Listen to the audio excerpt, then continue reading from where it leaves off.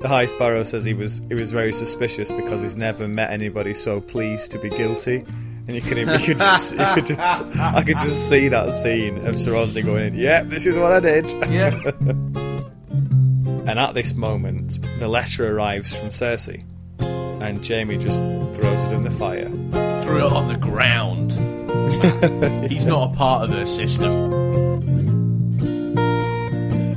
Have you got inside information? Has George been writing a story about me without me knowing it?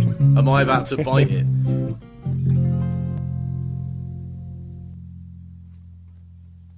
Hello and welcome to the 10th and final part of our read-through of George R.R. Martin's A Feast for Crows.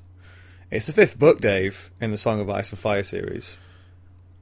Is it? Is it not the 4th? It's the 4th book, Dave, in the Song of Ice and Fire series. Yes! I fucking love doing this podcast for that reason. It's actually, technically speaking, it's the 5th book on my shelf because my Storm of Swords is split into 2 books. But That's yes, true. for all intents and purposes, it is book 4 of A Song of Ice and Fire. And it's part 10 of our intense and forensic look at A Feast for Crows. We've had some ups and downs, to be fair, throughout this book. But now we've come to the end, and let's see what we make of the final bit. If you're reading along with us, we're going from this chapter about Brienne having a nightmare, which is in a marginally better place than she was last time, which seemed to be dying. And we're going as far as the end of the book, of course. I'm Matt. I'm Dave, hello. That was a late introduction for you, wasn't it? A minute in, something like that. Yeah. It's, you see, we too much talking, not enough introducing. Okay, so Brienne, Dave. Were you Brienne. surprised to see this POV character pop up again after it seemed dying last time I saw her? Well, given that we're in a story universe here where even if somebody actually, genuinely, properly dies, they probably can come back. I wasn't too surprised. Although, I mean, if that's what's happened here, that would be the first time that a POV character has died and then come back and we get it from their POV. And I've got to tell you, if George decides to crack that out for the purposes of the next book, I will be overjoyed. Can you imagine somebody dying, becoming a White Walker, and then it's through their eyes? That would be super Brains. cool. Yeah, exactly. Brains, said Jaime. Brains. Brains. He felt cold, but somehow happy about that. Yeah. Well, it turns out she was only grievously wounded last time. So it's funny here because she's a prisoner and she's having these fever dreams because she's very, very sick. She's still on her deathbed, but still alive. And you piece together what happened through sort of the next few pages, really. So we find out that Pod's still alive as well. She's having these nightmares, which seem to be full of dead men. She's always surrounded by all these men she's either served or fought and who are now dead. Yeah. And we can actually add Biter to that because she fights him in her dream, and when she wakes up later on, she finds out that he has been killed. I immediately assumed that the people who caught her were these bloody mummers, but it turns out they're not. They've all been killed, and it's the Brotherhood, or what's left of the Brotherhood without banners. Bum, bum, bum, bum. Yes, ladies and gentlemen, George Martin is perfectly capable of leaving a plot line for a book and a half, over 1,000 pages, and coming back to it, because he doesn't give a shit. So she's the last time we were with the Brotherhood without banners, they were this sort of happy-go-lucky Robin Hood style, trying to help out the small folk group. A lot of the sort of heart seems to have sort of, I don't know, bled out of them now, because they seem much harder, don't they, and much less merciful. Yeah, what this is the gritty, dark reboot. You know, of the story. You know, it started off all kind of, we're manly men in tights. And now it's gone to whatever the dark interpretation of the Robin Hood story is. Actually, in many ways, I think the whole of Game of Thrones is a sort of dark take on that story to a certain extent. But yeah, I mean, shit's got real. Like they're all just they're just sitting around, filled with sorrow, singing emo songs about why nobody loves them anymore. I think it's more filled with anger. They just want to, kill people now. Even the sense of, as we find out as we go through the chapter, even this sense of they were sort of born out of a sense of justice for the little guy, weren't they? Yeah. And it seems to have moved along to just killing anyone who's a Lannister or anyone who sort of may have been responsible for some of the bad stuff that's been happening. It's all about revenge now. I suppose that it reflects who's leading them, because Beric was all about justice, and Lady Stoneheart, as we find out, is all about revenge. Yeah, no kidding. It's quite funny. So they take in Brienne and Pod and Sahil, it turns out later on, to Lady Stoneheart for sort of judgment, to decide what to do with them. Yeah. And Lady Stoneheart's described as Lady Stoneheart, for a start, Silent Sister, Mother Merciless, and the Hangwoman. And if you were Brienne's defence lawyer and you knew who was going to be on the bench, who's the judge going to be today? Oh, it's Lady Stoneheart, also known as Silent Sister, Mother Merciless, and the Hangwoman. We've had it. We've had it. Game over. Sorry, I'm out. Best of luck, love, but no way. That woman's mental. Yeah. She's been known to spray it around the courtroom. It's not just you that will get it. It's me. It's the lad sitting behind me. It's the tea lady. It's everybody. Yeah.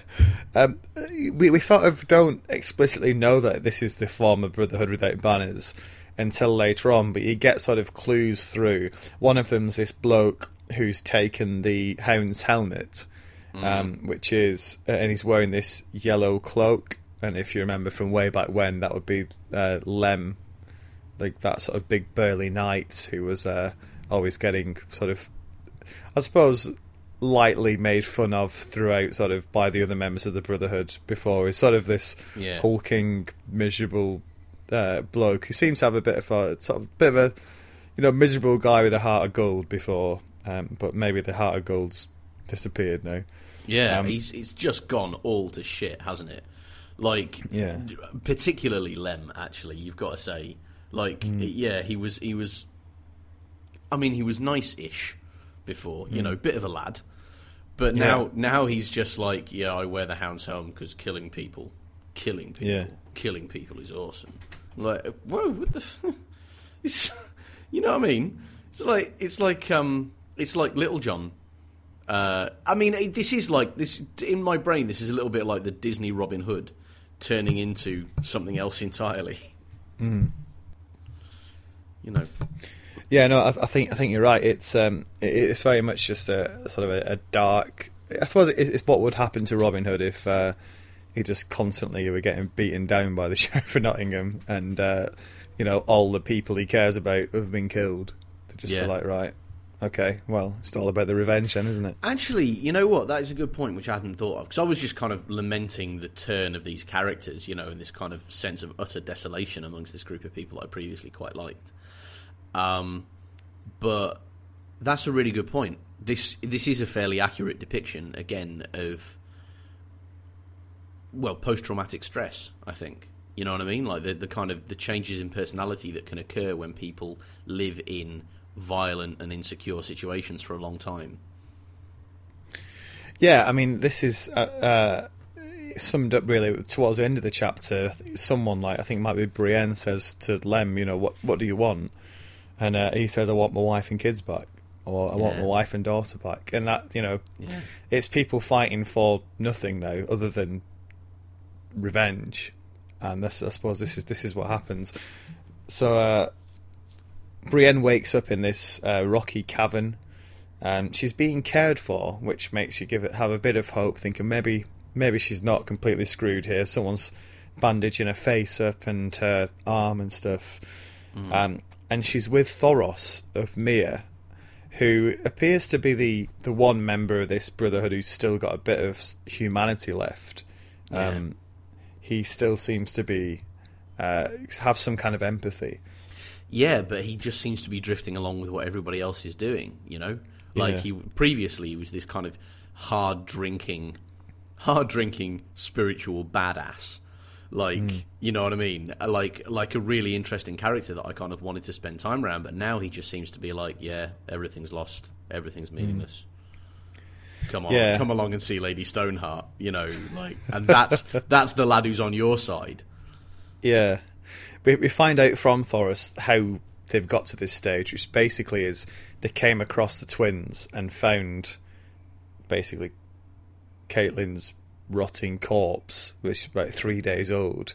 Yeah. And Thoros wouldn't try and bring her back, but Beric did, and in sort of basically his light or his life passed on to her, so he died so she could be resurrected.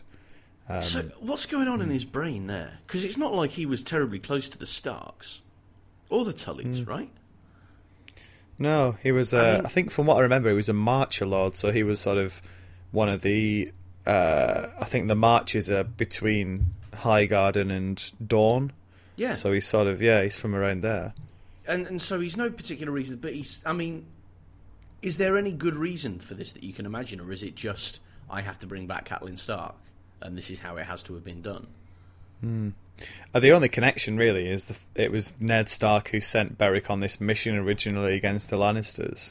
Yeah. And maybe it's sort of an extended sense of, you know, like I said before, Beric's all about dispensing the justice, and he sort of goes to the place of the greatest injustice of the series and tries to fix things. I don't know. It is a strange motivation. I struggle to find a strong motivation for him doing that. Yeah. Especially given his own life to do it. Yeah. But yeah. And yeah, like we say, the sort of downfall of the Brotherhood's described quite well by Thoros. He says, when men live like rats in a cave, they soon run out of pity. And he also says this line, which I think is a famous line. I'm sure I've heard this quote before. War makes monsters of us all. Which sounds almost Shakespearean. It definitely is the sort of rhetoric that George loves a bit of. I feel like I've heard that maybe in like Harrenhal way back when or something, you know. Yeah. And we said before, Lem has taken the Hound's helmet now, which is seen as sort of the people who've worn that before have obviously been almost accursed, horrible killers. And actually, Thoros says that to Lem, and Lem's like, it's good steel, so I'm taking it. And Thoros is like, is that what we've become then now? Yeah. No, he's thinking. Yeah, but that's all he says. He just says, Yeah. "Is that what we've become now?" Instead of being, "I have fought in Melees with some of the baddest, assest, fuckest, uppest warriors in the history of this kingdom. Put it the fuck down." He doesn't do that. He just goes, "Oh, that's quite a bad thing to do. That probably shouldn't do that." I get the feeling he's had that argument 100 times before, though, and he's just been worn down. That's very interesting. Because he's almost like the only sane man at the party now, isn't he? So, what does he do? I mean, it's all the light in the Brotherhood's gone, isn't it? Like when we were with them before, there was like this guy Tom Seven streams who was playing like songs as they were marching along and stuff. It's like brave, brave, brave. All this, it's just all the sort of all the good part is gone, isn't it? All they're left with is just this. I mean, when we came across all those guys, all those hung bandits who'd attacked the salt pans, I remember we got that sort of dark thrill of, oh, good, someone's actually dispensing a bit of justice here for what's happened. Yeah. But if this is what the justice looks like, it's just another dark turn, isn't exactly. it? Yeah. Yeah. So Caitlyn is brought before. Sorry, not Caitlyn. Brienne's brought before Lady Stoneheart, and at first she doesn't sort of know exactly who she is. It's this sort of woman in a hood looking at this crown, and it's obviously Rob's old crown. It's this iron crown with the sort of steel swords. Yeah. And basically the case for the prosecution's put forward, and it's is pretty damning for Brienne to even for a fair court. She kept saying Jamie Lannister's name when she was in fever. She's got a priceless Valyrian steel sword from the Lannisters. Yeah. She's got a piece of parchment signed by King Tommen saying that she's about the king's business. She's travelling with Pod, who used to be Tyrion's squire, and Sahil Hunt, who's one of the household knights of Randall Tarly, one of the biggest allies of the Lannisters. Yeah. Doesn't look too good. I'm not even sure Littlefinger could talk his way out of this one. It does look pretty bad. And of course, that's the... I mean, this as a little piece of narrative sleight of hand is actually magnificent. Because all the while, you know that Brienne is all about keeping her vow to Catelyn Stark. But you haven't really noticed until somebody presents the charge sheet the extent to which she just looks like a Lannister wench. It's really like, as you're reading it, your heart totally sinks because you're like, no. And it's a very well done piece of narrative kind of back and forth. And I have to say, this actually, again, I mean, I'm not going to rant too much about the series because I'm angry, but that's for another time. But having seen the end of Series 5, it seems to take a very gleeful pleasure in people dying just 'cause. And that people seem to have thought that was its USP and that we need more of that. Whereas this is surprising because it does all the things that novels do, which is like narrative ambiguity and uncertainty about what's happening to the characters and pulling the rug out from underneath you in a way that you weren't expecting. Because somewhere in the back of your head, you've been waiting for these two characters to get back together for a book and a half, 2 books. Yeah. Or a book, I suppose, since it became clear that Catelyn was still alive. Or no longer dead. So it's you know, this was a great piece of sleight of hand, actually, and I appreciated it. Even though, as a fan of this storyline, I was like, no, you're friends, be friends, please be friends. Yeah. No, so we have the big reveal as well. So Lady Stoneheart calls Brienne false friend and then sort of reveals who she is, i.e. the corpse of Catelyn. And I quite like the description of that, where there's mold like already sort of living on her face, because she's actually, you know, she really is this sort of pasty white old corpse now, reanimated corpse, who talks through her neck. Isn't it awful? By like reaching up and kind of breathing and like moving with her hand the hole in her throat. Yeah. It is. It's a really well realised horror scene, this, isn't it? There's some creepy shit. She actually gives Brienne a chance to sort of save herself by saying, "Okay, if you I'll let you go if you promise to kill Jaime." She basically says, "Choose the sword or the noose," and because Brienne obviously can't convince anybody here that Jaime's not that bad a guy. After all, it is a bit like somebody turning up somewhere and being like, sort of, you know what though, Himmler misunderstood. Let me tell you, you know. Although, I mean, perhaps a better parallel there is Albert Speer, you know, the Nazi who said sorry. You know, because that's obviously to this day, people are like, no, you can't accept an apology from somebody who's like that. You know, that's just simply completely unacceptable. Whereas some people are like, you know, at least he recognised that what was done was horrifying.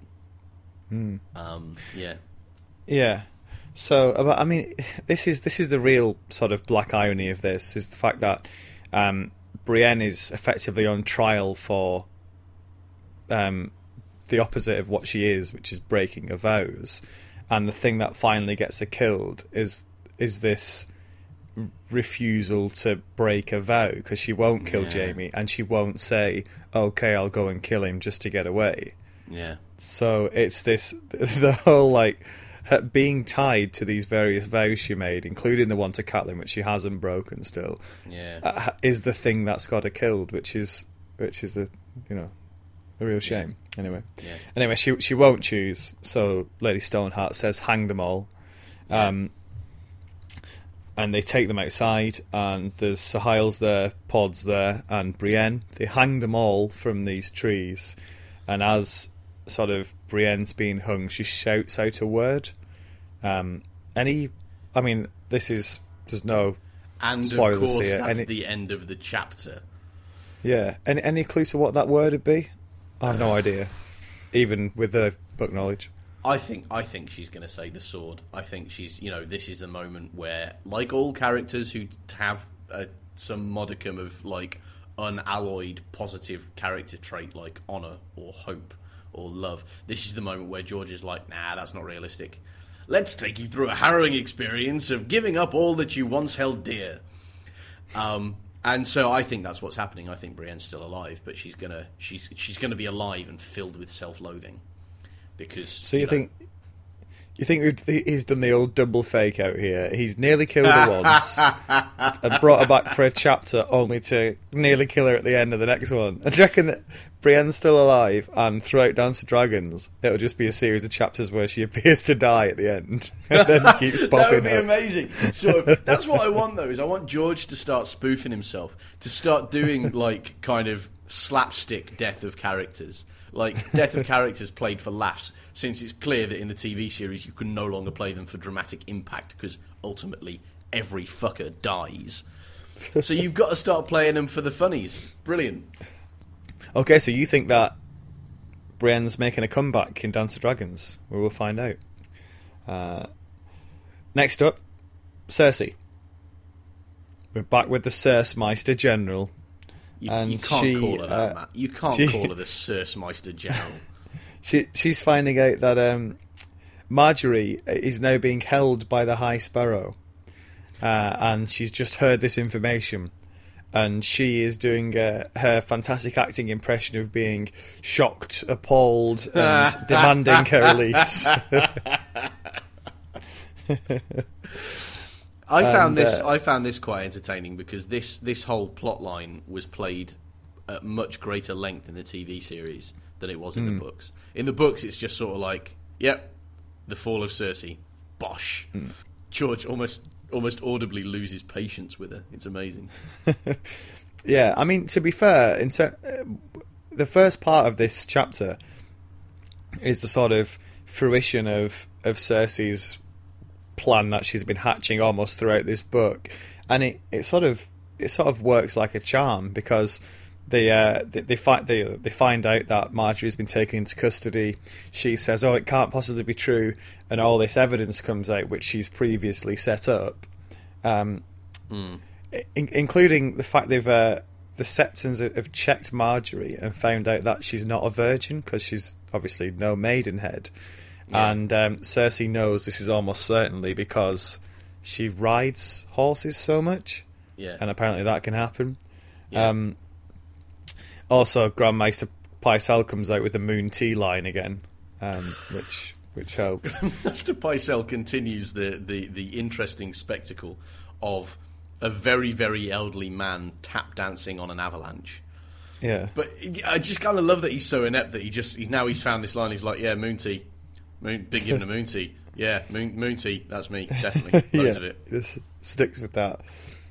So Cersei feels at the end of this very pleased with herself. She feels she's broken this prophecy of that a younger queen's going to come along and remove her, because she's fixed that now, and maybe she's almost cackling with joy. Yeah, and the thing is that you're like, this isn't going to end well. And maybe the rest of the prophecy about her little brother killing her and her sons and daughters being killed isn't going to happen anyway either now, because she's managed to break the cycle, if you like. That's what she feels. She sends the Erain Waters, this guy who's the new admiral, out with the ships to guard the mouth of the Blackwater to stop the Tyrells coming back, because he knows that the Tyrells are going to want to come back to King's Landing and sort this out, and she's going to try and make sure there's no military force, at least in the city. Yeah. She rounds up the other 10 accused who have been accused of being involved in these orgies with Marjorie. Accused is quite a strong word there, isn't it? Like, so, like, I mean, because accused kind of suggests that somebody somewhere saw somebody do something, or, you know, that there is some story is being spun that actually has a you know, something in the evidence box. Whereas this is just like, yeah, she was having sex with him. How do you know? She was having sex with him. How do you know? Oh, well, I mean, she was having sex with him, wasn't she? Stands to reason. Yeah. So, Cersei's off to the Sept, the Great Sept of Baelor. There's a horrendous moment here where, Dave, it seems that Boris Bloat might be in the line of fire. Oh no, we can't lose Boris. Not that bright shining hope for chivalry and glorious fighting skill. Don't you know? Take away whoever you like, Lord George, but don't take him away. Don't take Boris away from me. We might be worth just reminding ourselves, because we haven't seen him for a while. He's the world's worst Kingsguard of all time. It seems he's the world's worst knight of all time. I think. Like I would literally rather have the Knight of the Red Chicken than this fella. And Cersei's basically saying, you know, there'll be a trial, and if Marjorie demands a trial by combat, then she's going to have a Kingsguard, and the only two left are Meryn Trant and Boris Bloat, and guess what? Meryn Trant's going to be ill, so it's going to be Boris.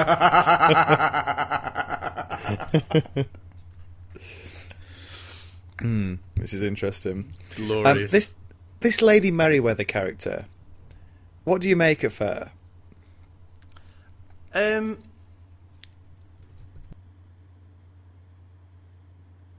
don't really make anything of her, to be honest.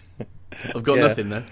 Because she's I mean, she seems very loyal to Cersei, but I just thought there was an interesting beat here where Cersei says, "Oh, you've still not brought your son to court," and she's like, "Oh yeah, I'll do it soon," and you get the feeling that she wants to advance for her son, Lady Merryweather, and she's playing this game to sort of for the future, like the similar ways that Cersei always tells herself that it's for her son Tommen. But Merryweather's also not entirely trustful of Cersei, or doesn't feel safe enough to bring a son to King's Landing. She's trying to keep him away from it as well. Yeah, I just thought that was an interesting little beat for her character, that, you know, she's trying to play this game and get Cersei on side, but also she's not all in at the moment. Yeah, that is interesting, actually, isn't it? That, like, and I wonder. Well, I mean, knowing what happens in the rest of this chapter, you know, I think this might be the first time that somebody has tried to go 50% with Cersei and gotten away with it, because you know, bad things lie ahead for Queen Cersei. Yeah, as we find out. So Cersei visits the Great Sept of Baelor, and goes to see Marjorie. She goes down to this cell where Marjorie's being kept. From this conversation, I got the impression that Marjorie really is sort of pretty much innocent and not that bad. You don't really have anything to grasp of Marjorie's character apart from the odd bit of dialogue, and she's very different to her in the books. It seems in the books she's sort of almost as scheming as Cersei, isn't she? It's two sort of very politically astute. Or, you know, it depends what you think of Cersei, but two people trying to play politics against each other and outmaneuver each other. I do get the impression in the book that Marjorie hasn't been trying to do that at all. She's just been sort of ticking along. Yeah. But she is aware of just how malicious Cersei is as well. She actually goes as far as to... I mean, she calls her out when Cersei suggests that there's a trial by combat. Like, Marjorie's a step ahead of her there. Is like, yeah, I know what you're trying to do here. And in the end, she calls her a vile, scheming, evil bitch, which was a great moment. I enjoyed that. Yeah, and in the book, that's a real crescendo moment for Marjorie as a character, isn't it? Whereas in the TV series, that would just be like... Because you kind of got the impression that Queen Marjorie was waiting to say that the entire time. And I have to say, I prefer the book Marjorie because there's more tension, I think, in it, and it brings out more just how crazy Cersei is. Whereas in the TV series, it's catfight, and I just think that's less interesting. Like the idea of there being genuinely another Cersei is less interesting than the idea of Cersei being so crazy that the moment another woman turns up in King's Landing with a modicum of power, she's like, oh, it must be her. You know, I find the insanity more interesting than the politics. Yeah, I think it might be part of the fact that it's easier to explore that sort of insanity more effectively in a book when you're going from her point of view than in maybe the series would have felt a little, I don't know, a little shallow if she'd have done it that way. But I don't know. I think I actually quite enjoy the differences in those retellings of it. She leaves Marjorie, and the High Sparrow's like, "Come down to the depths of the Sept with me to have a bit of a pray." And Cersei's like, "All right."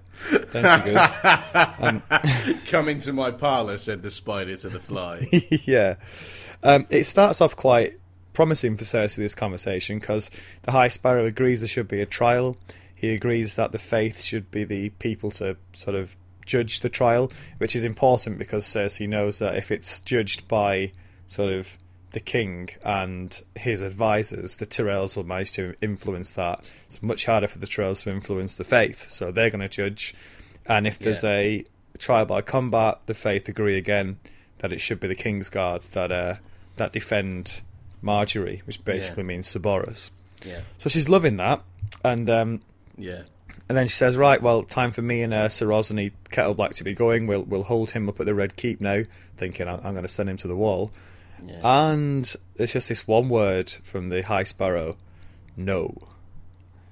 And isn't it suddenly Cersei's like, "Uh-oh." I think it's actually described as it's like a cup of cold water being thrown in her face. Yeah. And she's taken to see Sir Rosny, and he is in a bad state. He's basically been whipped bloody by the Faith. He's being sort of held up in chains, stripped naked. Yeah. And it turns out that, well, the High Sparrow says he was very suspicious because he's never met anybody so pleased to be guilty. And I could just see that scene of Sir Rosny going, "Yeah, this is what I did." Yeah, did that twice. Yeah. What you gonna do about it? Yeah.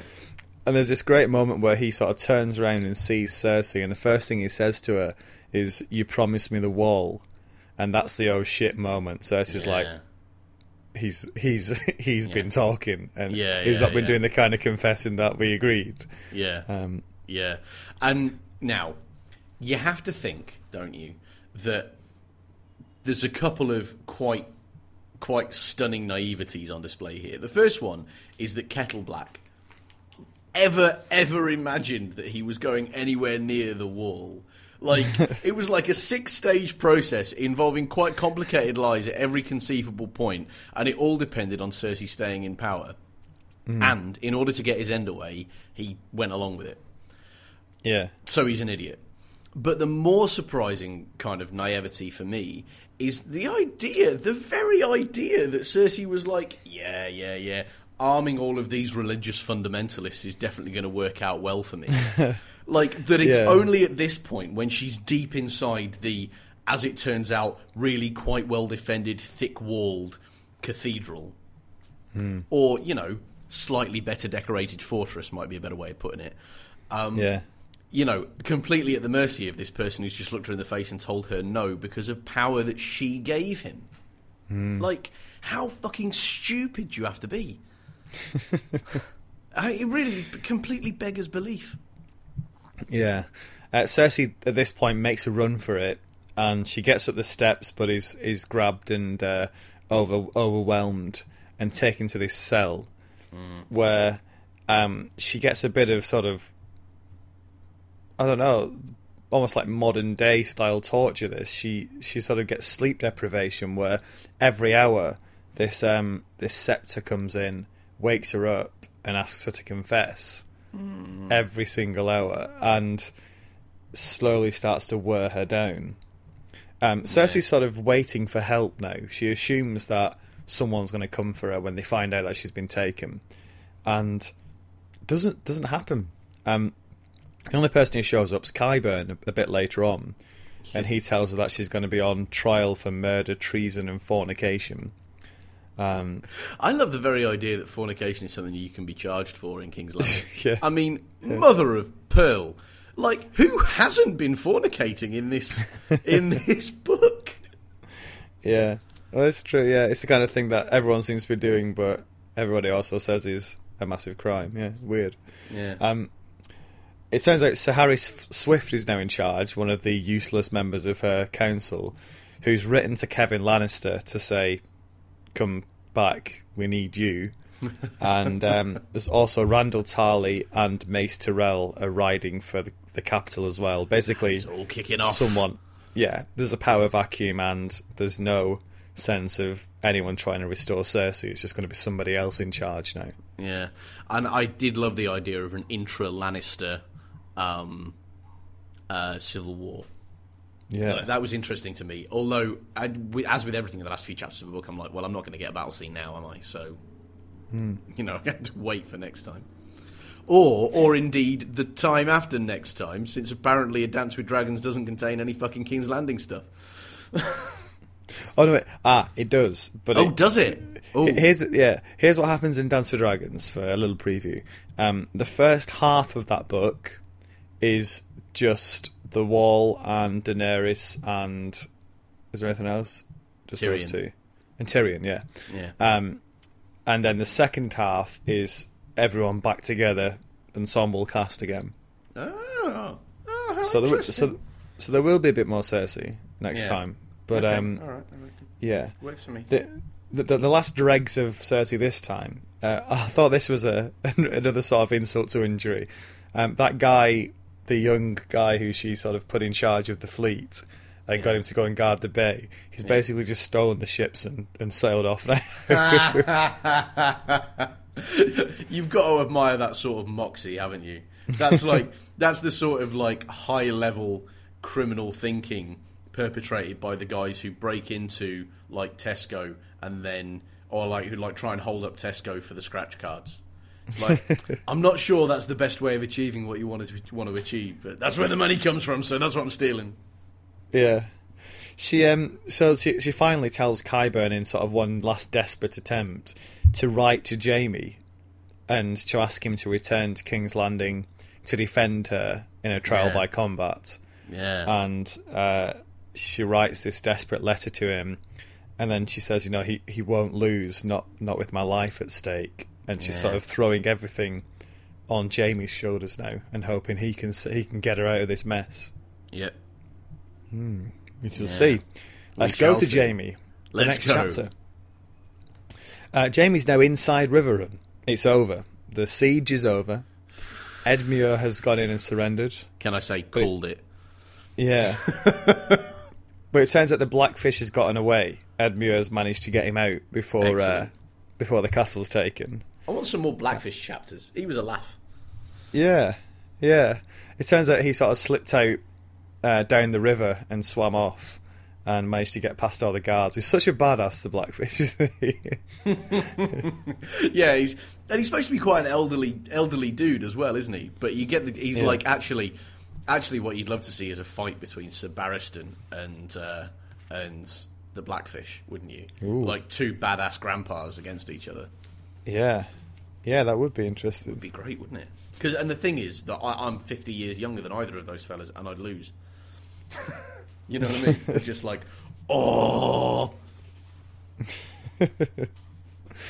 There's this moment with Edmure in sort of the old sort of Solar where Hoster Tully used to sort of spend most of his days, and he sort of Edmure just says about some of the memories he has of this place, and he says you'll never know how much I hate seeing you in this in this place to Jaime, how much he hates Jaime. I quite like that moxie as well, because Edmure is usually quite kind of like this sort of simpering idiot, not really taking things seriously enough. But I Yeah. do kind of love that he's like, kind of, you're going to kill me. Whatevs. Yeah. I hate you. Like, just being really clear about that. Yeah. Someone else turns up here who it's easy to forget she's not dead. Jean Westerling, who sort of... Oh, Yeah, remember Rob's old wife? yeah. Who The one where he made a bad decision and Yeah. the whole realm went to shit. Yeah. Yeah. So she's there. It's easy to forget that she's alive because in the series, like her version of the character has died by this stage. Yeah. It turns out that her mum, even though Jean was all in on Rob, and it seems later on that Jean's brother was also very loyal to Rob. Yeah. Not so much her mum. It's almost audibly the sound of your mum storming into the bedroom when you're a teenager at like 10 in the morning and it's a complete mess, going, I can't believe you. I'm gonna have to tidy all of this up. I can't believe that's what I have to do. Yeah. Now, it's... I mean, Jamie, look, obviously various deals have been done between Tywin and Jean Westerling's mum to advance her other sons and daughters as long as she sort of played ball with Tywin. Basically, Jean's mum saw this as an opportunity to advance with the Lannisters rather than switch sides to the Starks. Yeah. Which makes you wonder how big a part she had in the Red Wedding as well. Actually, excellent point, eh? Excellent point. Although she does say, if she'd have known that was going to go down, she wouldn't have sent her son up there, who seems to have, we'll find out later, seems to have died. So maybe she didn't have a great deal to do with it. But one thing she was doing is, if you remember way back when Catelyn was having this conversation with Jean Westerling about giving Rob an heir, and saying, you've got to get on with it. And she was saying, oh yeah, my mum's making me this special sort of brew which is supposed to help with fertility. Turns out that was moon tea, which does the opposite. Cold. Yeah. Unbelievable. Thanks, Mum. What a relationship that is there. I was gonna say, that's a fucking hell. That's in from a standing start. She's managed to make herself a very, very unsympathetic character. And this is the big sort of blow to. There is a group of people who read this book who were hoping, and some of them still do, I think, that the survival of Jean Westerling meant that maybe she had Rob's heir. Sort of, she was already pregnant, and that was going to be the big sort of response from the North. Would be eventually they find this son of Rob and they take back the kingdom. I think this is a pretty clear indication of that. That's not going to happen. Yeah, and that's sad, isn't it? You'd probably quite enjoy that. Yeah, but no, forget it. Anyway, there's also I thought it was quite interesting how Jean's torn her gown, and it's this sort of clear mark of mourning, and she's clearly very defiant still towards her mother, who wouldn't be happy with stuff like that. Jamie's actually a bit disgusted by Jean's mum as well, isn't he? He actually ends up dismissing her very abruptly. Yeah. Because he thinks that he hates this kind of underhand politics, doesn't he? Yeah. Yeah, he really does. And again, another sign of why he's perhaps not the character one might have assumed him to be, given his family. He's just like, well, I hate this. He just... Do you have a sense that he's kind of losing patience with the underhandedness of it all? Yeah, I think he's. I think again, it's a bit of his experience with Brienne and this idea that maybe there is another way to do things as well. Yeah, which is because I think growing up as the eldest son of Tywin, there's a good chance that this is all he's really known, the sort of backstabbing stuff. Yeah, and he thinks sort of vows and stuff are for chumps. Although he's always been quite idealistic, Jamie. When he sort of joined the Kingsguard and stuff, there's all this stuff about how. Yeah. He joined it against his dad's will because he thought it was sort of the honourable thing to do and stuff. Yeah, it's funny. You can make an argument for Jamie being sort of similar to Brienne, but just circumstances around him have been so different that he's gone down another path. Yeah. Although I would have thought Brienne would be one of the characters who would just let the Mad King get on with it if he decided to burn the city, because she said that she's not going to kill him. I'm here to serve him. Yeah. Yeah, she probably would, first of all. But also, I mean, we did this a couple of weeks ago. I feel like Jaime is a little bit too. He's never really questioned his position, his privilege. So he might have good intentions to be a good person, but when push comes to shove, he has betrayed and stabbed and slashed and uncaringly ridden over the needs of hundreds of other people. And I think that I think that's very much a part of his character. Yeah, I think you're right. We find out that Sir Ryman Frey, this guy who was the useless Frey in charge of the siege, who Jaime dismissed and was on his way back to the twins, has been killed. Him and his men have been caught and strung up by, I assume, the Brotherhood without banners. And this is interesting because Jaime realises they're getting bolder, these guys, to hang the heir to the twins sort of within a few days' ride of Riverrun. Yeah, suggests that there's very little that they're afraid of doing now. So something they'll need to deal with. Also, this pack of wolves is still stalking the Riverlands, led by a direwolf, which we assume is Arya's old one, Nymeria. Yes. We do. Although POV wolf character, please. That's what I want. Yeah, but it just shows that this, in general, it's still a dangerous place around here. Even though they're winning the war, the Lannisters, it's still a dangerous place, even if you're on their side, which is interesting. And speaking of danger, Jaime's also continuing his training with Cyril Payne, and he's getting better, but he still effectively gets killed twice during his practice. This time, so he's still nowhere near good enough to beat Cyrillin. Yeah, very much. And that's actually something that I have sympathy with Jaime for, because it's like he's really lost. He's basically had his dick cut off, hasn't he? And that's quite. That's something that mitigates against his arrogance in a way his good intentions never could, I don't think. Yeah. Now, we find a bit about Jaime's plan now. He's going to head back to King's Landing, and he's effectively planning to remove Cersei from power. Yeah.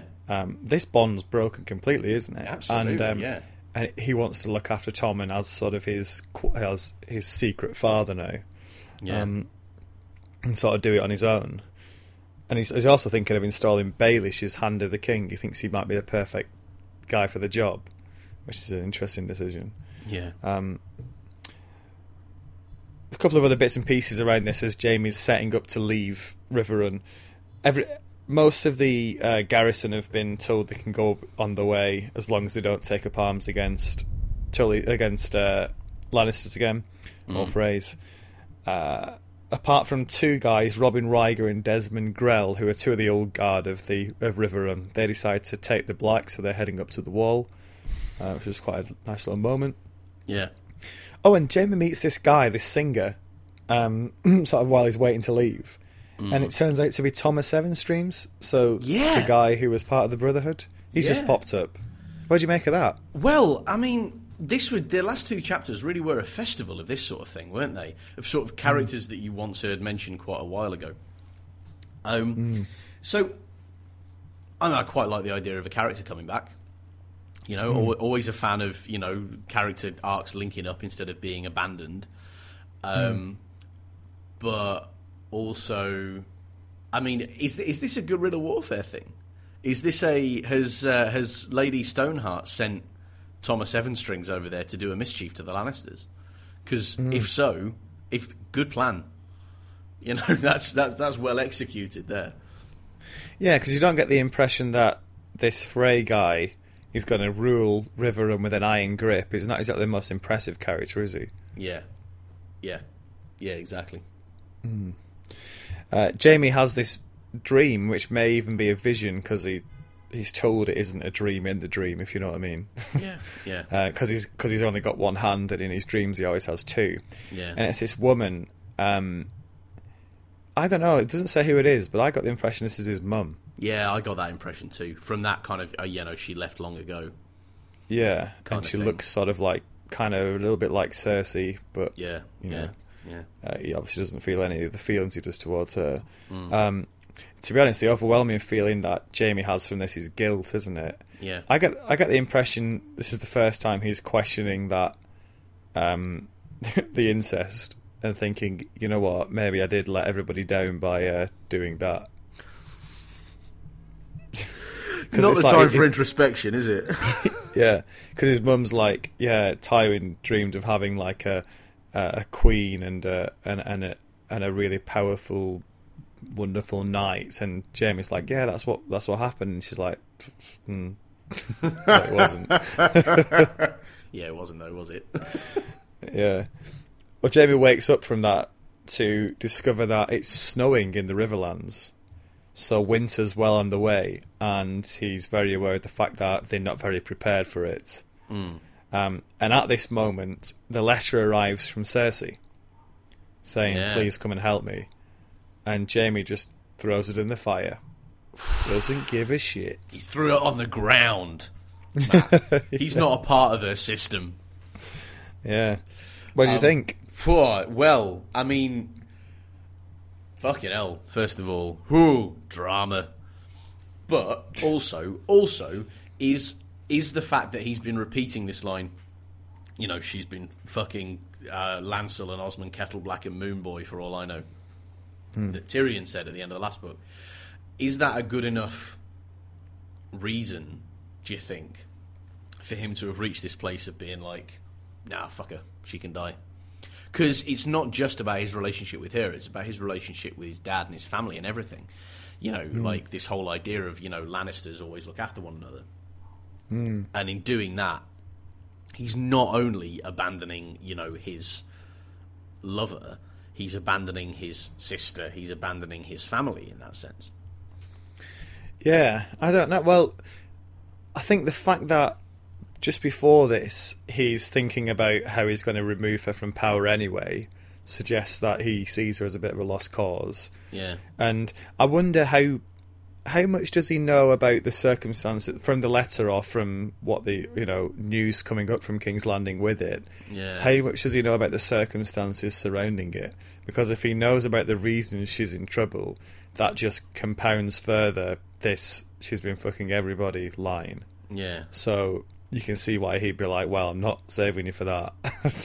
Because I know it's true, and it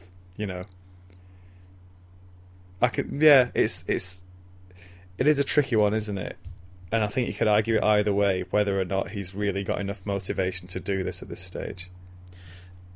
Yeah, that's a good point, and it kind of holds in the balance for me. But I mean, as an act, as a moment, it's like unbelievably dramatic, Yeah. We move on to the next chapter, which is Samwell. Final chapter of the book. And he's reaching Old Town now on the Cinnamon Wind. This is the last dangerous leg to get there because, as we know, the Ironborn are running amok in that area at the moment. Yeah. And they've got to sort of fight their way through a couple of long ships to get there. And their arrival, they go through almost 2 separate checkpoints where they're checking that there are no Ironborn on board before they let them into Old Town. Yeah. It's interesting that when the second check's happening, this sort of guy gets on the ship and says, we're a bit stuck at the moment. We're just trying to defend ourselves. We've got a big army, but we don't have a navy. Our navy's stuck on the other side of Westeros, and we can't get them back because of Cersei. Yeah. And how Sam really gets a sense of how furious Old Town is with the Crown for holding back this fleet. Yeah. And the fact that, if the Crown loses Old Town and Highgarden and the Reach, they've had it. Yeah, it's all over. It. Yeah. And that she doesn't seem to care about that is amazing to me. Yeah, and the fact that even from this distance, Sam can put that together straight away. But he is a political animal, isn't he? I really want maybe the final play of this is Podrick and Sam face off for the Iron Throne. Two political beasts. Yeah, two portly political beasts. Fighting to the death with breaks for lunch. Yeah. So Sam heads up to into Oldtown to basically do his enrolment and for university, effectively what this is. And he's sitting sort of waiting to see an Archmeister when this guy Illyrius, remember him from way back at the start of the book? Well, this is one of the problems with this chapter. No, I didn't. No, there wasn't nearly enough context for me to have... I remember the name, but everything else I was like, oh yeah, was he the one who was... Or was he the one who was... No, hang on, did he do... Is he dead? What? So it's clearly supposed to be a really dramatic, oh my god, it's him! But it was just like, hi. Who are you again? Yeah, it was exactly that, yeah. Sorry. It's hilarious, also known as the Sphinx. And so but Sam tells while he's waiting, Sam tells his tale about Aemon and the wall and the prophecy and all this to Illyrius, and straight away this guy says, right, we've got to get you to my Archmeister. Come with me. Sam's like, okay. They head over to this place called the Raven Isle. They also meet Leo Tyrell, who Sam recognises because Leo Tyrell's the guy, the really like swaggering, arrogant guy from the prologue. Yeah. And Sam's like, oh yeah. Remember me? I'm Sam, the guy everyone used to bully. And Leo's like, yeah, you still look pathetic. Yeah, and he's like, actually, kill White Waters, motherfucker. I do love that. Like he's all but kind of doing the clicky fingers, movie neck thing. Just yeah. I'm Sam the Slayer, bitch. Yeah. Eventually, Sam gets to meet Archmeister Marwyn, who's this one of the sort of the key guys in Oldtown. He's in this room with the burning glass candle or obsidian candle. Do you remember there was this rumour that the candle started burning again, this thing that it's impossible to light? Yeah. Well, here it is. And, okay, he retells the story again to the Archmeister Marwyn. And Marwyn seems to think that, well, he says Sam's got to keep this to himself now because there appear to be... the impression I got from this, it's not particularly clear, is that there are two factions in Oldtown. There's the main one, which is these grey goats or grey sheep who have heard about the... if they hear anything like these, this prophecy or these things about Daenerys, they're going to try and stop it and kill the people who are putting this message out. Yeah. And then there's Marwyn, who's the opposite, and he decides he's going to sort of sail off and sort of start advising Daenerys and getting her ready for the invasion of Westeros. Yeah, I quite liked this because it was like Oldtown hasn't featured at all so far in the narrative, apart from right at the start of this book. And I've always been a bit like, where is this? Like, surely this should be a centre of power. Like, why isn't this part of it? Or maybe it's all sort of a bit semi-detached from all of these like power struggles and that. And I think it's easy to think that of the real world equivalents of Oldtown, like Oxford and Cambridge and stuff. But it's it's once you go closer, they're just as political as anywhere else, just in a slightly more dusty way. Yeah, and I've really liked that as a kind of like a flip reverse. Sam turns up there expecting to learn these kind of dispassionate, disinterested. Pieces of information about ancient wisdom and and how to care for people properly, and what he ends up in is the middle of a political fight with chains on. Yeah, and it looks like it's this race now between someone from the grey sheep who are going over to cause mischief with Daenerys, and this guy called Marwyn who's trying to get over. There are a lot of characters at the end of this book from Westeros just heading out to try and find Daenerys, aren't there? Interestingly. I thought there are, yeah, and then he calls the next book A Dance with Dragons. By the way,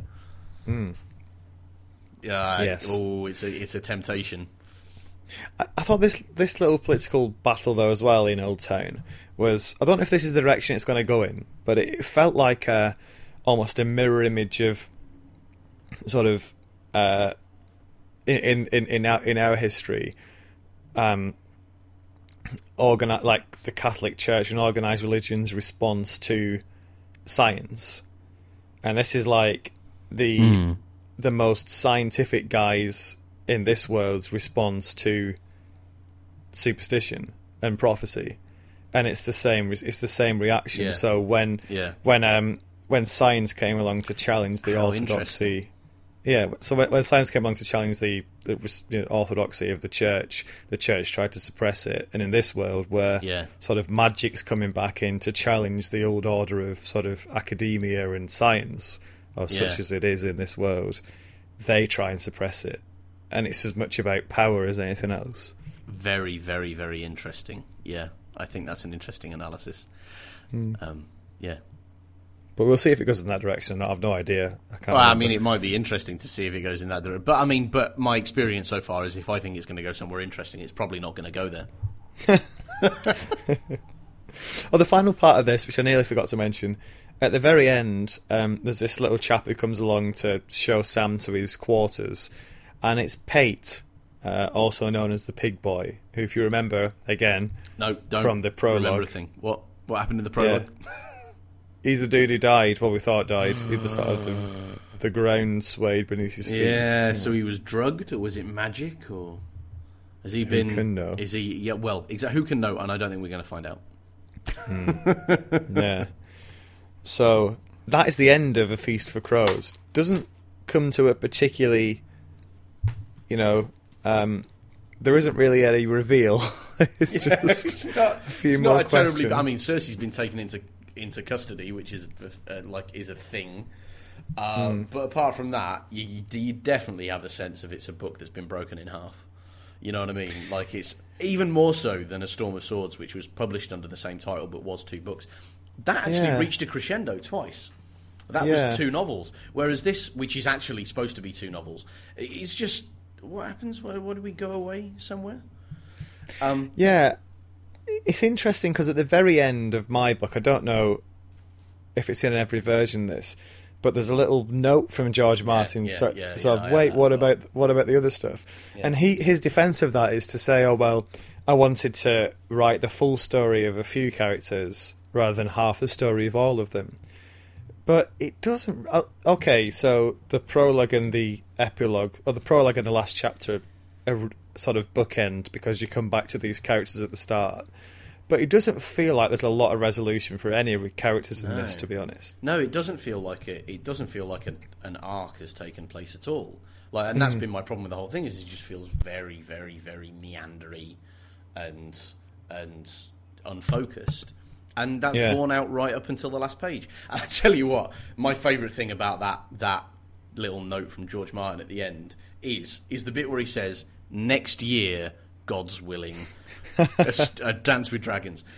Do you know how many years it was, Matt? Do you know how many years it was? 6 years, wasn't it? It was 6 fucking years for A Dance with Dragons, as the Axis of Awesome reminded us. Like, I begin to understand the look of extreme rage and frustration on that guy's face in that video. Yeah. Well, the good news is, Dave, it won't be 6 years until we do A Dance for Dragons. Yeah! Have that. I tell you, it might be 6 before we do The Winds of Winter, though, mightn't it? That there's a possibility there, yeah. But look, we're going to do A Dance for Dragons. We're not going to do it straight away. We are in 2 minds at the moment. We're either going to do it in 6 months' time, or we're going to run it in parallel with the series again. It's a bit tricky because the series has moved on so much now that it's effectively done Dance for Dragons already. Yeah. So we might just sort of slip in a 10-parter on Dance for Dragons during the next year, just to sort of catch up to the series again. Yeah. Which might give us a problem if the Winds of Winter isn't out by the time the Series 6 starts. But if that happens, we will definitely have some Game of Thrones content to go alongside the series, regardless. Yes. It'll either be Dance for Dragons or it'll be something else. Yeah. But I'm thinking about getting into the Tales of Dunk and Egg we could do that. Prequels, that'd be good. Yeah. So there'll be plenty more Games of Thrones stuff from Shark Liver Oil over the next year. If you won't get, if you just subscribe to the Shark Liver Oil Game of Thrones feed, this will go quiet for a bit now, but it will kick in again once we return to Game of Thrones. But if you want your Shark Liver Oil fix in the meantime, get yourself subscribed to just the Shark Liver Oil Books cast, because that will be, this is the one which we put all our book casts out, so that we've already got stuff on. Oh, we've got a lot, Dave, haven't we? You're looking at sorts. If you like The Hobbit, we've done a 3-parter on that. If you like Watchmen, the graphic novel, it's a 3-parter on that. What other ones have we done? Pride and Prejudice, a bit out of left field, but that's on there. Catcher in the Rye. I had a lot of fun doing those books. And many, many more. And we generally do them shorter than we do Game of Thrones. We do Game of Thrones in 10 chunks because we love it. Regardless of what you may have recently heard us say, we do still love it. But the other books we tend to do in 3 or 4. And it's a lot of fun, actually. I have a lot of fun doing it. Yeah, so I assume a lot of you listening will already be subscribed to Shark Liver Oil, which will mean you'll get the full service. You'll get all these other books as we go along every week. But for the people who are subscribed just to Game of Thrones with Shark Liver Oil, then you're going to need to subscribe to the other cast to get the extra stuff. So next week we won't be doing any more Game of Thrones, but we will be going on to another book. This is partly, Dave, to do with our recent trips to the cinema. Dave, it's time for Shark Liver Oil to take a walk in the park.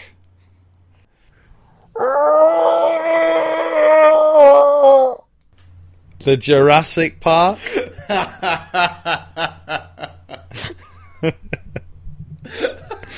I can't believe you. That sounded more like a strangled cat. Actually, I have to say, that was something going very wrong in a veterinary surgery. Is what that was. That was not the timeless majesty and awe of T-Rexes, but that is captured very well by the book. Let's do it. Great. Okay. So if you're following the Shark Liver Oil podcast, the next few weeks will be our look at Jurassic Park by Michael Crichton, which is an absolutely brilliant book. It's one of my favourites. So looking forward to doing that. And yeah, if you're just here for the Thrones, then stay subscribed to the Game of Thrones podcast, and we will be back sometime over the next year with a Dance for Dragons. Oh, just before we go, before you say goodbyes, Dave, there is something that we said maybe a week ago or 2 weeks ago that we said we'd come back to at the end about the Valonqar theory. Oh yeah, no, I want to hear this. Yeah. Because this was a new step for us where we exercised self-control and stuck a pin in something and left it to the end. Yeah. So, right, hit me with your theories. If it's Varys is a mermaid, I will find you and fucking kill you. Yeah. Not a massive spoiler because we don't really know what happens, but this is another theory around the prophecy of Cersei. If you don't want to hear it, then switch off now. We'll see you next time. If you want to carry on with us into the depths of possible spoiler territory, then come along with us now. But okay, so there's this theory that the prophecy about Cersei, about the Valonqar, is that her little brother's going to kill her. Okay. Yeah? Yeah. You still there? Yeah, the little brother. So the Valonqar means little brother. Yeah. Now, there are two possibilities here. Three. One is that it's Tyrion, who is her younger brother. Yeah? Mm. The other is that it's just younger brother, and it doesn't actually mean her younger brother, which could leave the door open for any younger brother. So you're thinking it could be Jon Snow if he's a Stark. It could be Bran or Rickon the Starks. It could be, if the Hound's still alive, he was a very famous younger brother. So it opens it up to a wide world of other younger brothers. It could be Jaime. Which twin was born first? Cersei. Could be Jaime. This is the other one, yeah. And I think this is the most likely. Yeah. Especially considering the direction Jaime's character's going at the moment. Yeah. Some kind of crime of passion of Jaime's. Yeah. seems more likely than Tyrion. Or even just by screwing up the note and throwing it away and leaving it to rot. Yeah. You know, could be that Yeah. that prophecy has already come, you know, because she was really preoccupied with this prophecy in the last chapter.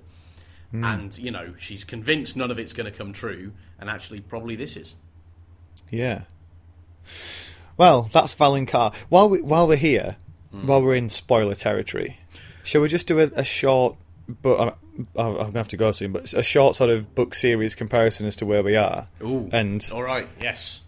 So the series, okay, again, if you don't want to be spoiled for the books, now we're into sort of weapons grade spoiler I was going to territory. say, So we're in Matt's bunker full of spoilers. The door is slammed shut. yeah, so we're about to reveal the death of a major character here in the series, which may or may not happen in the books. I'm not going to say whether or not it's actually parallel yet. Which is actually my problem with but we'll get there. Yeah, but please turn off now if you again. This is another warning. This is like those various, you know, when like you're going down a path towards like the beast's lair or something in a Disney film, and there are these signs like danger, loads of danger, abandon hope, all ye who enter here. That's the point we're at now. Okay, so please switch off if you don't want to be spoiled. Anyway, yeah. So Jon, fucking dead in the series. What is going on there? Fucking dead in the fucking series.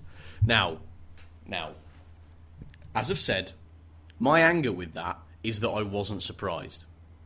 Because I like Jon, and the makers of the TV series have made it very clear that if you like somebody, they're going to die. And I was so angry about that. And actually, the whole of the last 2 episodes, I was just like, I just felt no dramatic tension whatsoever. I was just like, they're dying. Everybody's dying, so of course they're going to die. I expect now that characters die. And that's it. But yeah, I mean, but I would say I wasn't shocked, but I was surprised by it. Obviously, I didn't see it coming. I was pretty pissed they did it in such a peremptory way. You know what I mean? Like, it's just, no battle scene, no, just sign up, traitor, stab, stab, stab, for the watch. Good. In a bit. Good night, Vienna. And that was it. Well, we shall see in Dance for Dragons if this comes to pass. And, I tend to think the real canon is book. So, the series is an interpretation of sort of the real story, which is the book. But, I mean, you decide. I suppose it depends on which one you watched first or read first. Yeah. But, till next time. Till next time, Matt. Drama. Goodbye. Stay safe. Don't get your head chopped off by any angry people with swords. Have you got inside information? Has George been writing a story about me without me knowing it? Am I about to bite it? Am I a fundamentally sympathetic character who's about to get... Oh, no, I'm not fundamentally sympathetic. Am I? All right, fine, no. We're okay. We're fine. I'm all right. I'm Ramsay Snow over here. They're always weird, the end of these the last episode in a series that we've done in a book, aren't they? Yeah. It's sad when all good things come to an end. But we'll be back at some point in the year, if you're into your Game of Thrones, for a return to a Dance for Dragons, or if you want to sort of stick with us through the rest of the year and you want your other books, it's all about the park, Jurassic Park, next week. Absolutely. Until then, see you later, Steve. That's a fucking dinosaur impression.